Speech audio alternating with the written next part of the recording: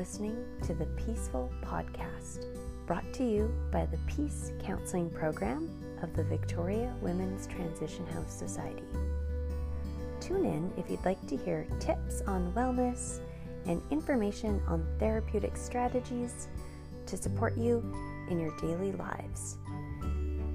On this podcast, you will find recordings for all members of the family, including caregivers, youth, and children. Enjoy! Have you ever heard of the word attunement and wondered what it exactly meant?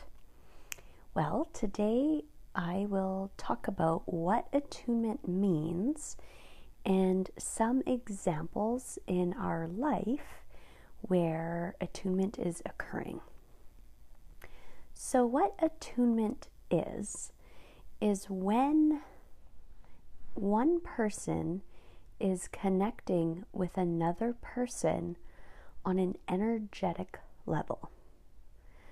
So in other words, it's when the two nervous systems of each person are connected and are communicating together.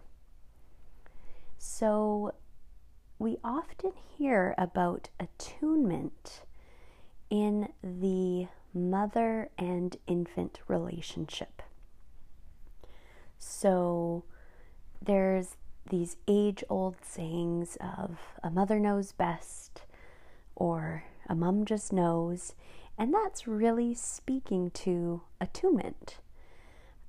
So for example, if a baby cries and a primary caregiver responds to that baby and has a sense of exactly what that baby needs to be held or might need food, that's because the primary caregiver and the baby are in tune with each other, and the primary caregiver has attunement with that infant.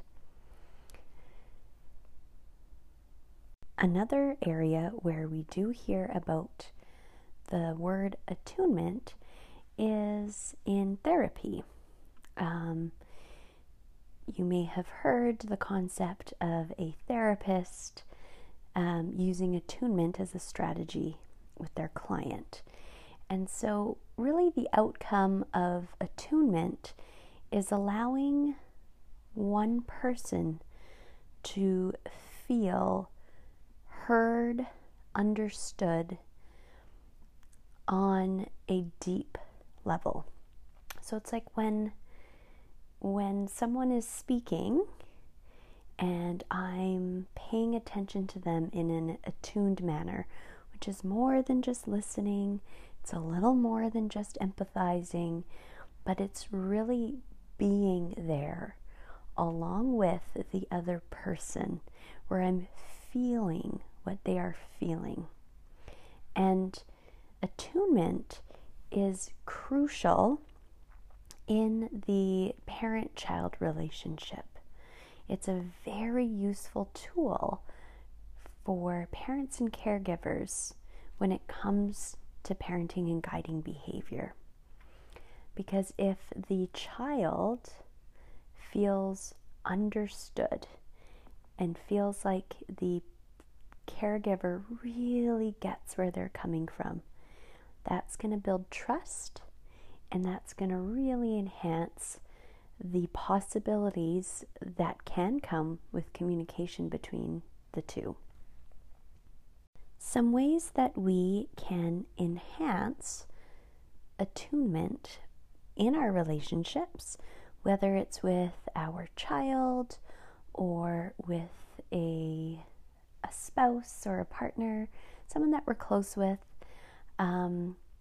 is by consciously taking an opportunity to listen intently to whatever it is that the other person may want to be sharing with us.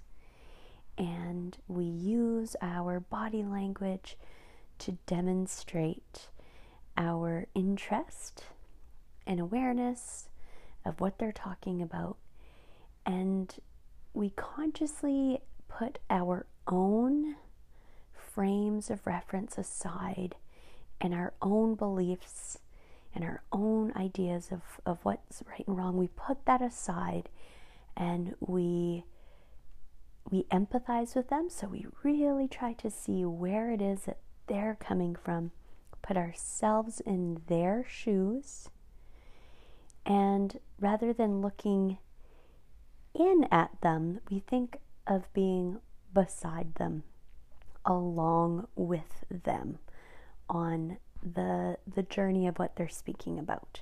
So that's really what attunement is. And we can set up opportunities for this, often in quiet activities such as doing a puzzle together, even sitting side by side, watching something together can be a part of it. But of course, ideally, it's best if it's not something like watching TV or a video game, but something a little bit more participatory for both of the people. Play-Doh is a good example, coloring, even just sitting and looking out a window and taking notice at what's happening out in nature, what is seen out that window, are some ways that one can work towards enhancing attunement with someone in their life.